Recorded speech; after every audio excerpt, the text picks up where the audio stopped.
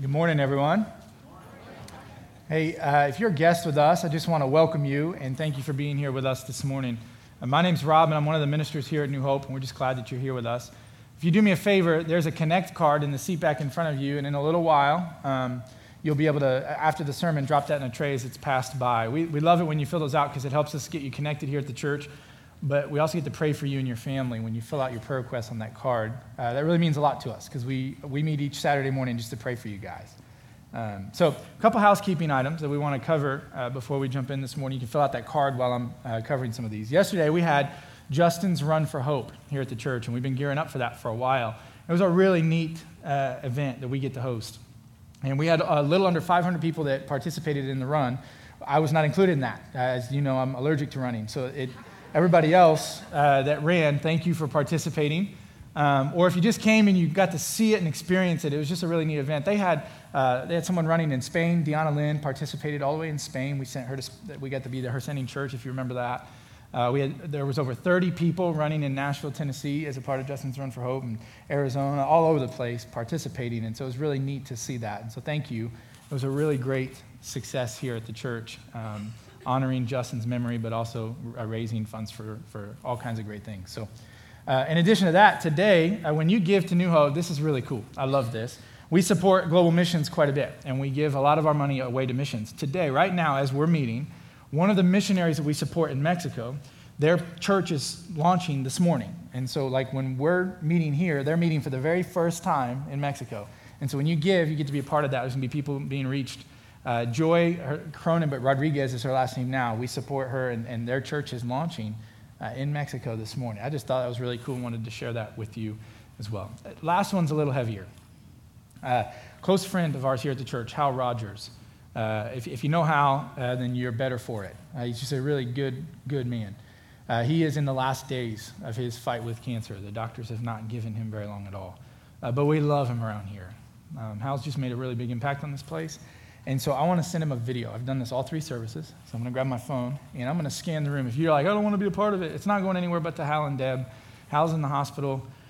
They really appreciated first and second service. I told first and second service, I bet third's going to get really into it, so you got to live up to that. I'm going to scan the room here in a moment. I just want you to encourage him. I mean, here's a guy who's lived faithfully for Jesus. He's in the last days of his life.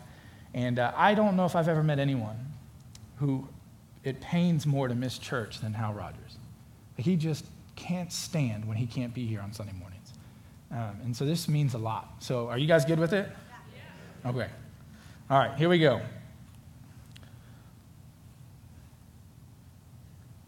All right, Hal, here's third service saying hello to you.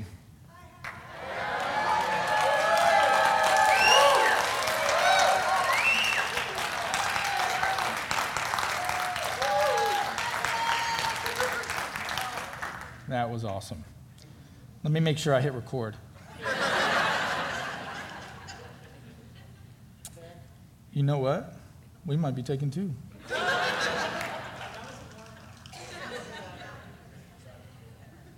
Like, I don't want him to miss this. How did I do that? I got it. We're good. All right. Hey, this is a real place, and this is not a guy that gets everything right. So thanks for your patience. Let's pray, and we're going to jump in this morning. Father, thank you for people like Hal Rogers. I love your son Jesus so well. God, I'm really this morning, I'm feeling it more than I do most Sundays even. I just really love this place. And I just love that this is home. I love this church. I love these people. This is a gift. And so I just want to pause and say thank you. And as your church meets this morning together here and in Mexico and really all over the world, I'm just grateful for your son Jesus, that he changes lives. And so as we open your word this morning and we study, I pray you'll meet us in this place. God, that you would shape us and mold us into who you want us to be so that we can do what you've called us to do. And I pray for this in Jesus' name. Amen. In early 2014, this man, Hiro Onada, passed away. But his story is just fascinating to me. Back in World War II, he was a Japanese soldier. Here's a picture of him as a soldier. And when opposing military landed where Onada was stationed, many of his comrades were killed in battle, but he and 2 other people fled into the jungle. And what's fascinating about this story is he lived in the jungle convinced that the war was still happening for 29 years. He lived in the jungle thinking that the war was still happening, fighting, running, fleeing. For 29 years he was there. Now, a few months after the opposing soldiers had disbanded his post, and a few months after he entered to the jungle, they had found some pamphlets that were dropped from airplanes that told them the war is over, but they discarded those handouts as enemy propaganda and said there's no way that this is true, and they just discarded them, and they continued to run in the jungle. Years later, a reporter wanted to find this man, and he went into the jungle in 1974, and he found him. He found Onata, and he was explaining to him the war is over, and he would not believe him. At this point, his other comrades had all been killed in shootouts or had been captured, and he evaded capture for 29 years, and this reporter is trying to explain to him the war really is over, and he said, I will not believe that this war has ended unless I hear it directly from the lips of my superior officer. So the Japanese government found his superior officer, sent him into the jungle, and told him the war is over, and only then did he walk out of the jungle for the first time in 29 years. Now, if you're like me, you read that, and you're like, how is this a true story? Like, how can something like this happen? How are you convinced for that long, and how are you fighting a meaningless battle, one that ended so much earlier? How are you continuing to battle in this fight? And then it hit me. I mean, we do the same thing, right?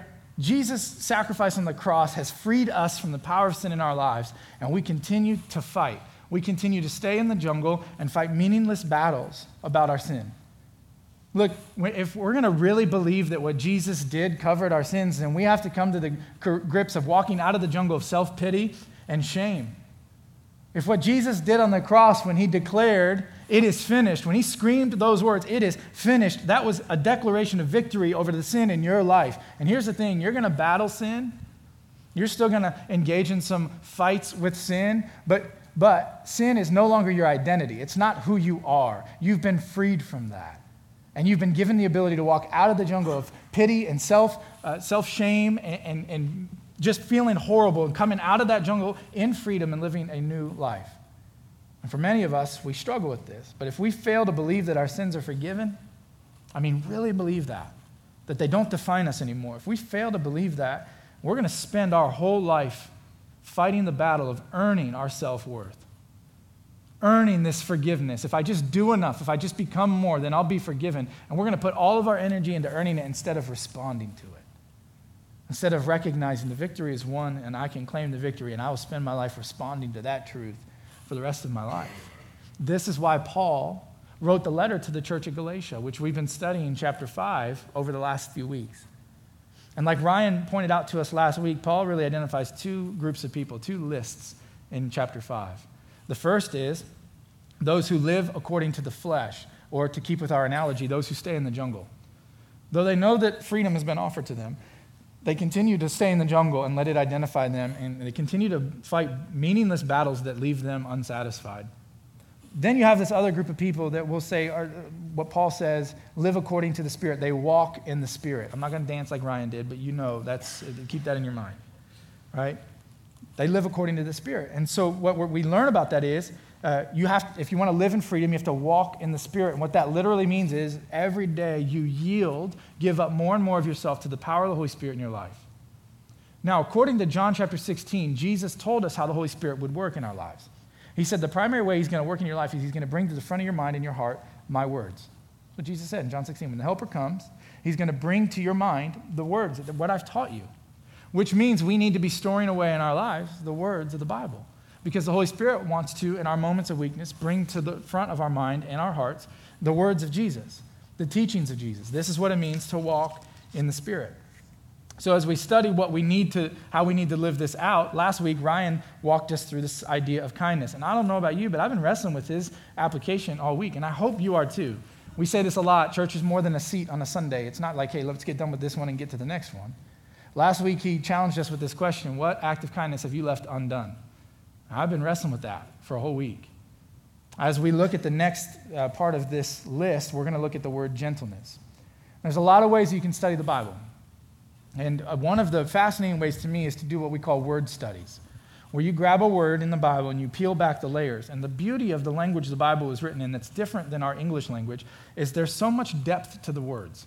You can literally get started in on just a single word, and as you peel back the layers, you begin to see how meaningful this word is in Scripture and how often it appears in other places, and you begin to learn a lot more about this word. And so today we're going to do that with this idea of gentleness.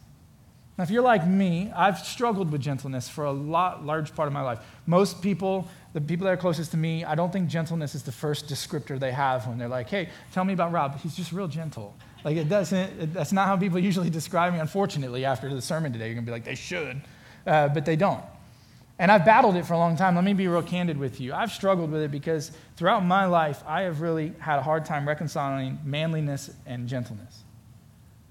And I've had a really hard time reconciling the idea of being a strong leader and being gentle. How can one lead well and yet still be gentle and still be approachable, but really gentle about the way they communicate, because sometimes things need to get done and you just have to go and you just have to, and it's really hard to reconcile. Maybe you're not like me, but be gentle, all right?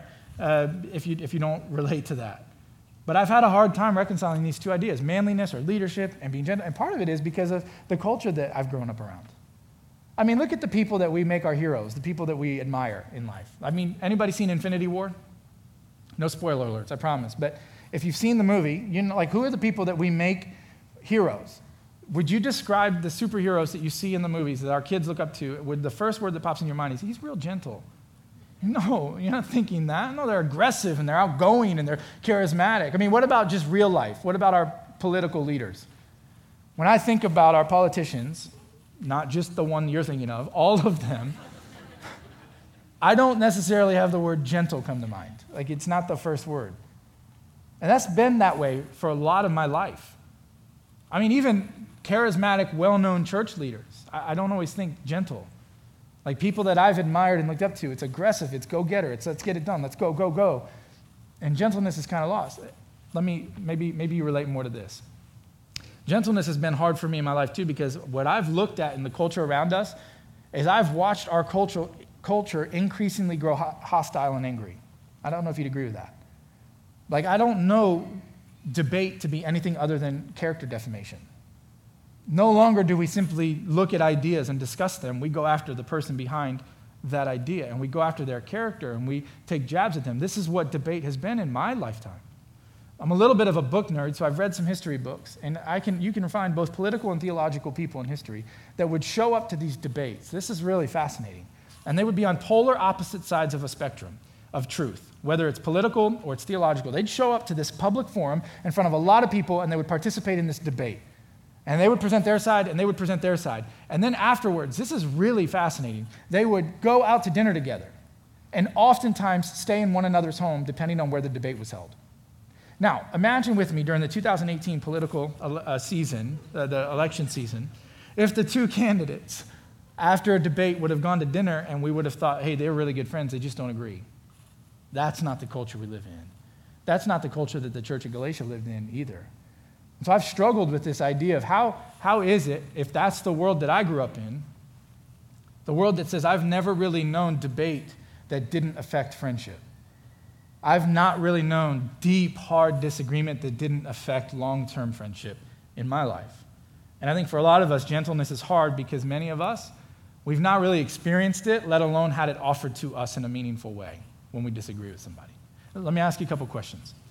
When was the last time that you had a very deep disagreement with someone on a very important issue where you felt that your position was really understood?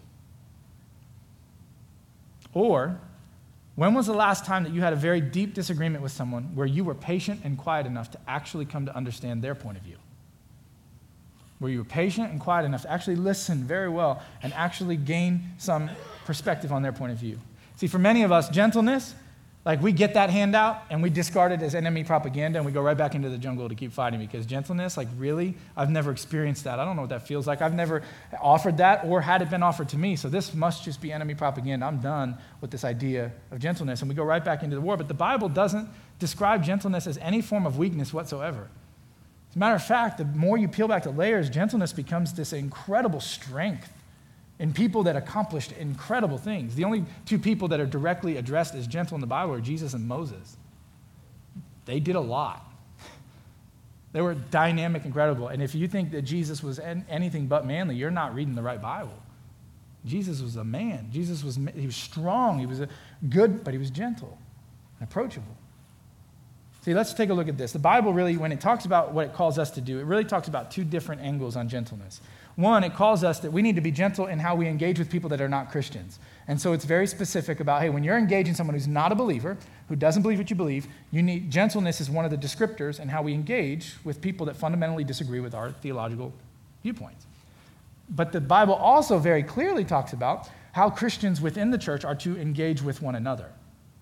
And so it's very clear in saying, hey, when you have a conflict or something really bad happens and you have two Christians that are walking through this difficulty, gentleness is a descriptor that the Bible uses for how we are to handle our conflict. And so we're going to take a look at how the Bible describes this in a few different places. The first is we're going to turn to a letter written by a guy named Peter. Peter is fascinating if you know your Bible. He's foot-in-mouth Peter. He is, I'm going to say before I think. All right, he's the guy that when Jesus was betrayed, the night he was betrayed, he pulls out his sword, completely outnumbered, ready to go to war. And then he, after 3 years with Jesus, after betraying him and being restored by Jesus, the teaching of Jesus, the experience of Jesus sinks into his heart, and he writes these words about conflict. Verse 15 of chapter 3 in 1 Peter. But in your hearts, honor Christ the Lord as holy, always being prepared to make a defense to anyone who asks you for a reason for the hope that is in you. Now, many of us, we stop reading there because we love that. And if you're wired like me, you really love that. I love defending the faith. He says, always be ready to defend the faith. Always be ready to defend your belief in Jesus, the hope that you have in Jesus, always be prepared for it. I'm a fan of apologetics. As a matter of fact, Ryan and I are going to participate in this worldview course in the fall that's really going to allow us to jump into the deep end of that. Like, this is an important thing to me, and it's an important thing in the Bible. The problem is not that you want to pick up a cause or that you are really passionate about some political viewpoint that affects the way that you see the Bible, or that you jump on this, or you all that. That's not, actually, the Bible says you should defend the truth, but the problem is when we stop reading 3/4 of the way through verse 15. When we cut it off right there, because Peter's not done. He continues in this. He says, yes, defend the faith, be prepared to defend the faith. Yeah, guys, and it's as if he's saying this. Guys, let me tell you something I've learned along the way. When you defend the faith, do it with gentleness and respect, having a good conscience, so that when you're slandered, those who revile your good behavior in Christ, they'll be put to shame. Notice he doesn't say that your ability to regurgitate the truth, defend the truth, win an argument is what puts people to shame. It's not what he says. He says your ability to communicate it with a gentle spirit, as if you actually care about the person that you're debating against, not just the idea that you don't like. That is what will make them come to this place of repentance. That is what will make them feel differently about their position, not just the truth. Look, God is absolutely concerned with your ability to understand the truth and talk about it. He really is, but he's equally as concerned with how you do it. He's equally concerned with the spirit in which you communicate truth, especially in a world that knows anything but being gentle. But maybe that's not your difficulty. Maybe you're like, Rob, actually, I'm kind of wired that way. I love being around people that are not Christians. As a matter of fact, if I'm honest with you, I kind of like them more than Christians. They're a little more enjoyable to be around. They're honest. They don't fake it so much. And they ask me really tough questions. I'm kind of wired that way myself. I really do like it when someone has honest questions and they don't believe. And we have a really good conversation, even when they don't agree with me by the end of the first conversation. I actually enjoy the dialogue back and forth. Maybe for you, that's not a problem either. Maybe for you, your source of pain and difficulty comes from within the church. Maybe it's other Christians that have hurt you with their words. Maybe it's in the church and relating to other believers that have said things that have really hurt, words that have come in, and even if they were right, even if the truth that they were trying to communicate to you was right, it was anything but gentle, and it really didn't sit well with you. Look, we have a real problem when those of us who have the greatest truth on the face of the planet that the world has ever known, those of us with this truth are too preoccupied with our internal disagreements to share that truth with a world that's desperate for it. And we do a lot of that. Now, here's the thing. I don't want this to be a church-bashing thing. So let me say two things. One, some of the most hurtful and difficult things I've ever heard in my life came from other Christians within the church. Some of the most mean-spirited, just cutting deep, character defamation type comments have come my way from other Christians.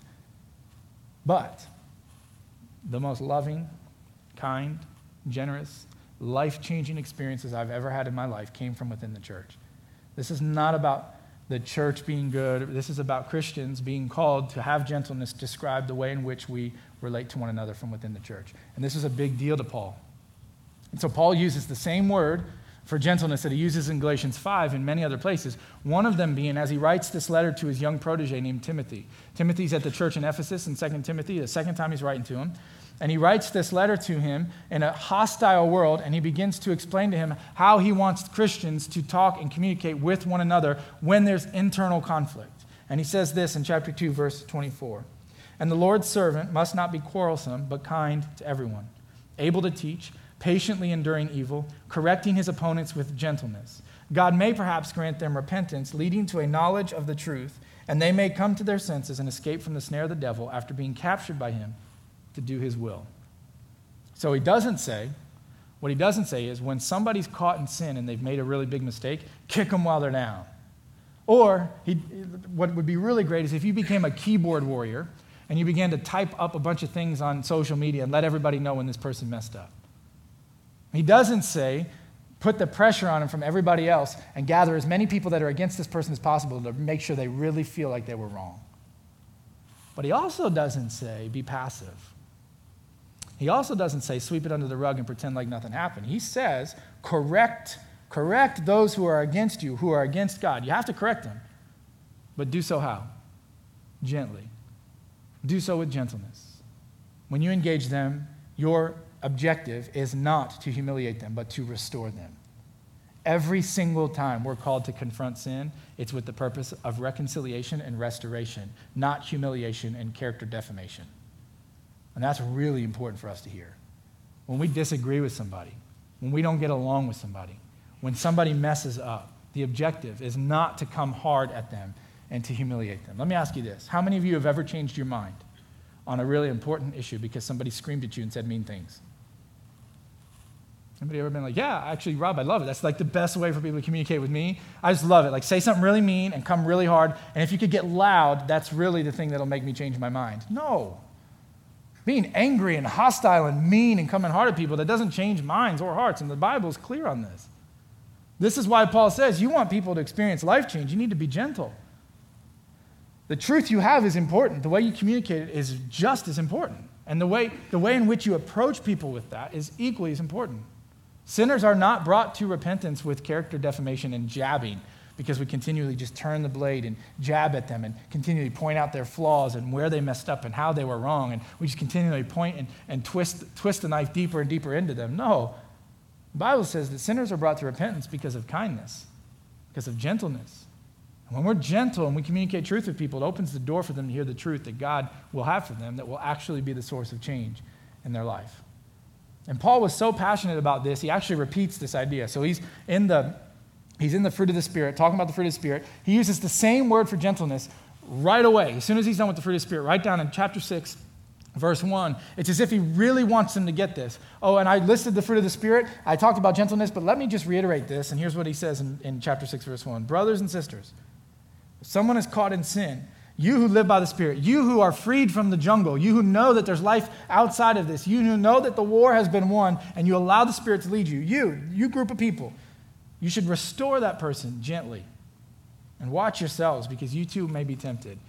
Meaning, when we respond to people's sin and difficulty in any way but being gentle with them, we are tempting ourselves to fall into sin ourselves. Like, when you approach somebody and you're mean and you're just wanting to prove to them that you're right, it doesn't work. The goal is their restoration. The goal is that they would be fully and completely restored. Let me challenge you with this question. How many of you, don't raise your hand. This is just for you to wrestle with. How many of you have ever watched somebody caught in sin and then you were not happy when you saw them restored after that? You ever battle that? You watch somebody caught in sin? Or, hey, shame on us if you've never seen someone restored from their sin. That's even worse. But oftentimes when we watch people get forgiven and they're fully restored to where they were before, we're often upset about it. We're often not pleased with it. But the Bible says the whole point in recognizing their sin and bringing it to light is that they would get fully restored. And it would happen gently. Now, I struggled too because this is, all right, so this is what the Bible says about being gentle, but like how does this lived out? And one of the reasons I really like to go to the life of Jesus to see, okay, how did Jesus live this out? How did he model this for us? Is because Jesus is never going to lead us where he hasn't gone himself. Jesus is not going to call us to do something that he didn't himself do. He's not going to call us to forgive. Well, he forgave. He's not going to call us to be gentle if he himself didn't model it for us. And we see this in a lot of places in your New Testament. I want you to flip in your Bible to Mark chapter 10. Now, how many of you have seen the Bourne Identity movies, all those Bourne movies? Now, that's my wife's maiden name, and it's spelled the same way. And so all my friends, when we were getting married, said I should take her last name because then we could name our first kid Jason, right? Jason Bourne, that would be so cool. I'm like, yeah, you wouldn't have to live with it. I would. It's a horrible idea. But in those movies, when you watch them, they're like boom, boom, boom, boom, boom. They're fast-paced, and the camera's shaking, and you're just like, and you're trying to keep up. That's kind of like how the Gospel of Mark reads. Mark is action-packed. It's one thing to the next. It's Jesus is moving and going. So when you read about him encountering somebody, if you don't slow down for a moment, you might miss some things. And as I revisited this story in Mark 10 this past week, I caught some things that I had missed for years. And so let's check it out. Mark chapter 10, verse 17. It says, and he, Jesus, when he was setting out on his journey, a man ran up and knelt before him and asked, good teacher, what must I do to inherit eternal life? And Jesus said to him, why do you call me good? No one is good except God alone. You know the commandments. Do not murder, do not commit adultery, do not steal, do not bear false witness, do not defraud, honor your father and your mother. And he said to him, teacher, all of these things I've kept from my youth. And Jesus responded to him. Jesus looked at him and loved him and said to him, you lack one thing. Go sell all that you have and give to the poor, and you will have treasure in heaven, and come follow me. Disheartened by this saying, he went away sad, for he had very many possessions. Now, I love this story for a lot of reasons. One, you've got this guy that walks up to Jesus, and he's wealthy, but not just in one way. Yes, he has a lot of money and a lot of monetary possessions and material, all that stuff. But the Bible also says he was very wealthy morally. So here's the thing. This is like a really good guy. This is a guy that's always done the right thing. He's treated people well. He's probably someone who's well-liked and appreciated. So he didn't just have a bunch of money and he was not a nice person. He was really good morally and really good financially. He had kind of everything going for him. And then he sincerely comes to Jesus and says, good teacher, recognizing that he's a great rabbi, what do I have to do to inherit eternal life? There's a lot packed into that question. The first is this. When he says, good teacher, and Jesus corrects him by saying, why do you call me good? No one's good. There's really two things happening there. In that day, when a rabbi or a teacher was really good, they would come to him and say, good teacher. And a rabbi would correct him by saying, no, only God is good, out of fear of blaspheming the name of God. Like, only God is good. You can say I'm a teacher, but only he's good. But what's even more going on here with Jesus is this. This man said, what do I have to do to inherit eternal life? Meaning he saw religious behavior as the source of everything for him. If I behave the right way and I do all the right things, then I'm gonna win the day. And so what do I have to do? Because I know I've done all these other things, but what do I have to do to inherit eternal life? Because that's the one thing I don't feel so secure about. Tell me what I have to go do, and I'll go do it because I have nailed it with everything else that I was told to do. I mean, I've been killing it. Like all the commandments, done, done, done, done, done. Like I did it all, but I'm missing something and I want it. What do I have to do? And what Jesus says is this, like, hey, your approach to life, you look at things good and bad, and you look at your religion and you say, the religion's going to help you deal with the bad things in life. But Jesus says, I'm going to flip that on its head. When you follow me, I want you to even rethink the way you look at the good things in life, the bad and the good. In fact, I want you to see everything different when you encounter me and you walk with me.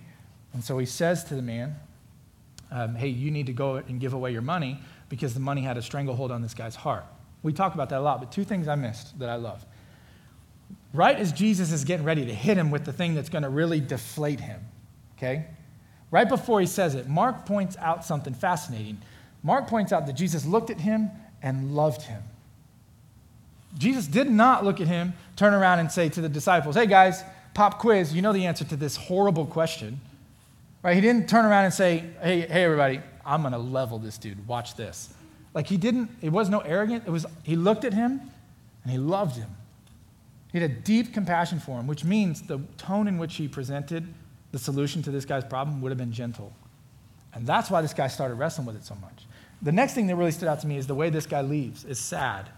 And I've always heard it taught That he was sad because he didn't want to just give away his money. But I'm wondering if there's something more. I wonder if he saw the love in Jesus' eyes. And as he's walking away, he's thinking to himself, I'm pretty affluent, I've got a lot of money, but I wonder if I'm walking away from something that would be so much more satisfying than what I'm holding on to. And he walks away sad because he encountered this gentle, loving spirit from Jesus, and he walks away and he's unsure. That makes him sad. Look, when it comes to living this out, and we look at our culture and how people like Jesus can interact like that, and like it's always calm and gentle and listening, and I don't have a lot of examples in this culture, and I struggled to find one, but I came across one that I remembered from a few years ago. Many of you know the name Dan Cathy. He's the president of Chick-fil-A. I know we like Chick-fil-A around here. This is not like a go buy Chick-fil-A advertisement, but he's the president of Chick-fil-A, and a few years ago, he was thrust into the national spotlight without, like against his own will. He didn't want that to happen. When a reporter asked him some very specific questions about his views of marriage. And so the reporter asked the questions, and he just honestly answered it. He said, hey, I believe what the Bible teaches. I line up with what the Bible teaches, that marriage is for one man and one woman for a lifetime together, and that's it. Well, then they ran the story, and the culture just went off on them. The news media called for a boycott of Chick-fil-A. I don't know if you remember this. People in Chicago and Boston, political leaders, very aggressive, coming after him, saying Chick-fil-A is not wanted here, this is horrible. Then there was a group of people that said, hey, we want to go ahead and protest the protest. And so we're going to start this thing called Chick-fil-A Appreciation Day. And so what they did is said, hey, on this specific day, we want everybody to go and buy millions of dollars worth of chicken sandwiches.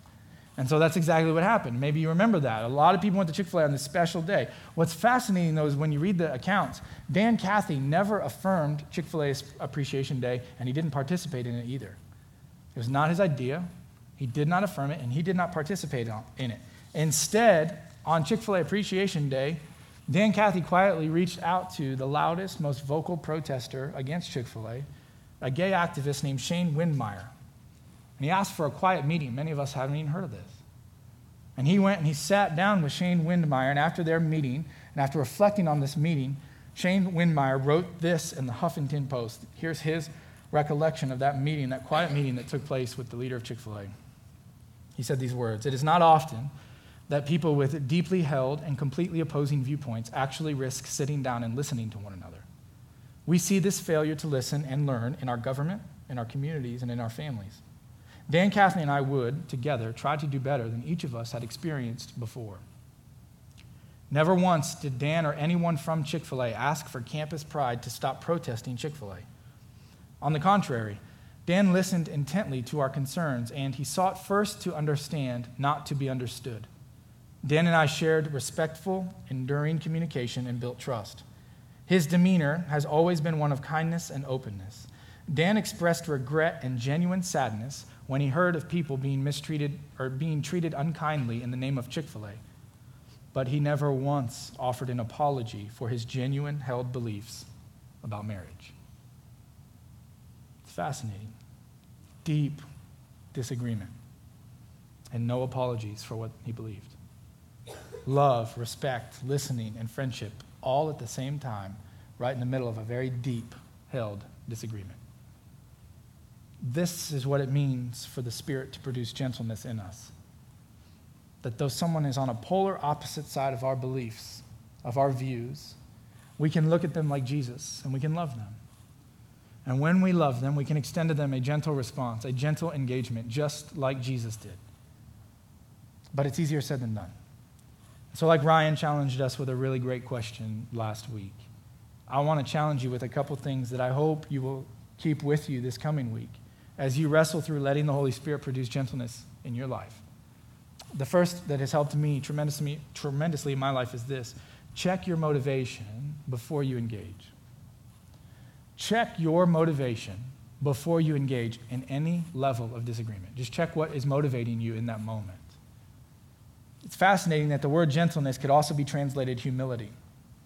Same word used in a variety of contexts throughout your Bible. What that tells me is this: before I can extend gentleness to another person, I must first humble myself before God. So that when that other person who has messed up or lost something or mistreated me or said something wrong to me, when they hurt me or when they fall into sin that really doesn't affect me, but I see them sinning, when they are in that situation, instead of jumping on that, I can say, hey, because I've humbled myself before God, I recognize that could have easily been me. Like I could have easily been the one that messed up or made a mistake. And God has extended his grace to me. And so now when I look at that person, I can see, hey, we're in this together. I'm just as broken and frail as you are as well. Humility comes a lot easier for us when we really know ourselves, friends. I mean this with all my heart. We can humble ourselves and then extend gentleness to other people when we're able to see the weak and flawed person that lives inside the shell that we present to the world every day, in and out. We are broken, flawed people. And you can present the best version of yourself as often as you want, but inside you're still broken and you're still flawed. And when you can recognize that about yourself, you can say, Lord, thank you for your grace. And then you can extend gentleness to other people. See, humility and gentleness come hand in hand. I've said this to be humorous in the past, and I don't mean to be funny when I say this. This is true of all of us. If you are new here to New Hope, right, we are glad that you're here. But if we haven't let you down, just give us a little bit of time. We will disappoint you because we are just broken people following Jesus. We're not perfect, and we don't want to present a flawed, broken version of perfection. We just want to be honest about it. We're flawed and we're broken, but we're saved by grace. We've been freed from the jungle, and we walk in victory, and we want to go back into that jungle and bring as many people out of there as possible. We want them to know that when Jesus said it is finished, he meant it, and that is a very true thing for each and every one of us. See, when we see our own sin properly, we realize the grace that's been offered to us, then we're able to desire, not just offer, desire gentleness in our engagement with other people. The next thing is this, in addition to just checking your motivation, is this: listen first, seek understanding, and speak wisely. Listen first, seek understanding, speak wisely. I've told you this before. I grew up a really angry kid. This haunts me to this day, if I'm being honest with you. Like, I've really struggled with this. My dad was killed in an act of violence that just made me angry. I grew up so mad, and I would use my words to hurt people. I've hurt so many people with my words. I grew up, if you said it the loudest and the meanest, you won. And so many other people have had to be on the receiving end of that from me. And I've carried that, and I've given it to the Lord, but it's a difficult thing because our words are so powerful and we lose so many opportunities. But somebody loved me enough to come into the jungle. They really did. And they came in and they said, hey, if you don't get a grip on this, you're going to hurt so many people. And they shared a verse with me that I've shared with you before that has changed my life. And I carry it with me all the time. It comes out of the book of James, chapter 1. It's verse 19. It's the first verse I ever memorized in the Bible because I needed it. It says, dear brothers and sisters, which is so fitting for the way this was communicated to me. I really felt like this person wanted the best for me when they were correcting this in me. It says everyone should be quick to listen. So listen first. Like, don't talk, just listen. Just hear it out on every level of relationship you have, whether it is very private or very public. Just listen first. Slow to speak, meaning choose your words wisely. Don't talk right away. Don't go with your first idea. Just wait patiently and decide what words need to be communicated. And then you'll be slow to anger. But what I've learned is if you will be quick to listen and slow to speak, anger doesn't rear its ugly head. When we're quick to listen and slow to speak, we're gentle and we're engaging. We're loving and we can care for other people. What would it look like in your life? What would it look like in your marriage if you and your spouse were quick to listen? You listened first. And you chose your words wisely. You didn't rush to speaking. What would it look like with your parenting? Many, as your kids grow, it gets harder and harder to communicate. And we just feel like, oh, they don't want to hear from me. What would happen if we listened to them? Doesn't mean you give them everything they want. It just means what if you listened and let them feel heard, and then you chose your words wisely? What would happen in our community? What would happen in the church if every church modeled this? We'd change the world. The world would have no choice but to look at the church and say, that's how you deal with difficulty.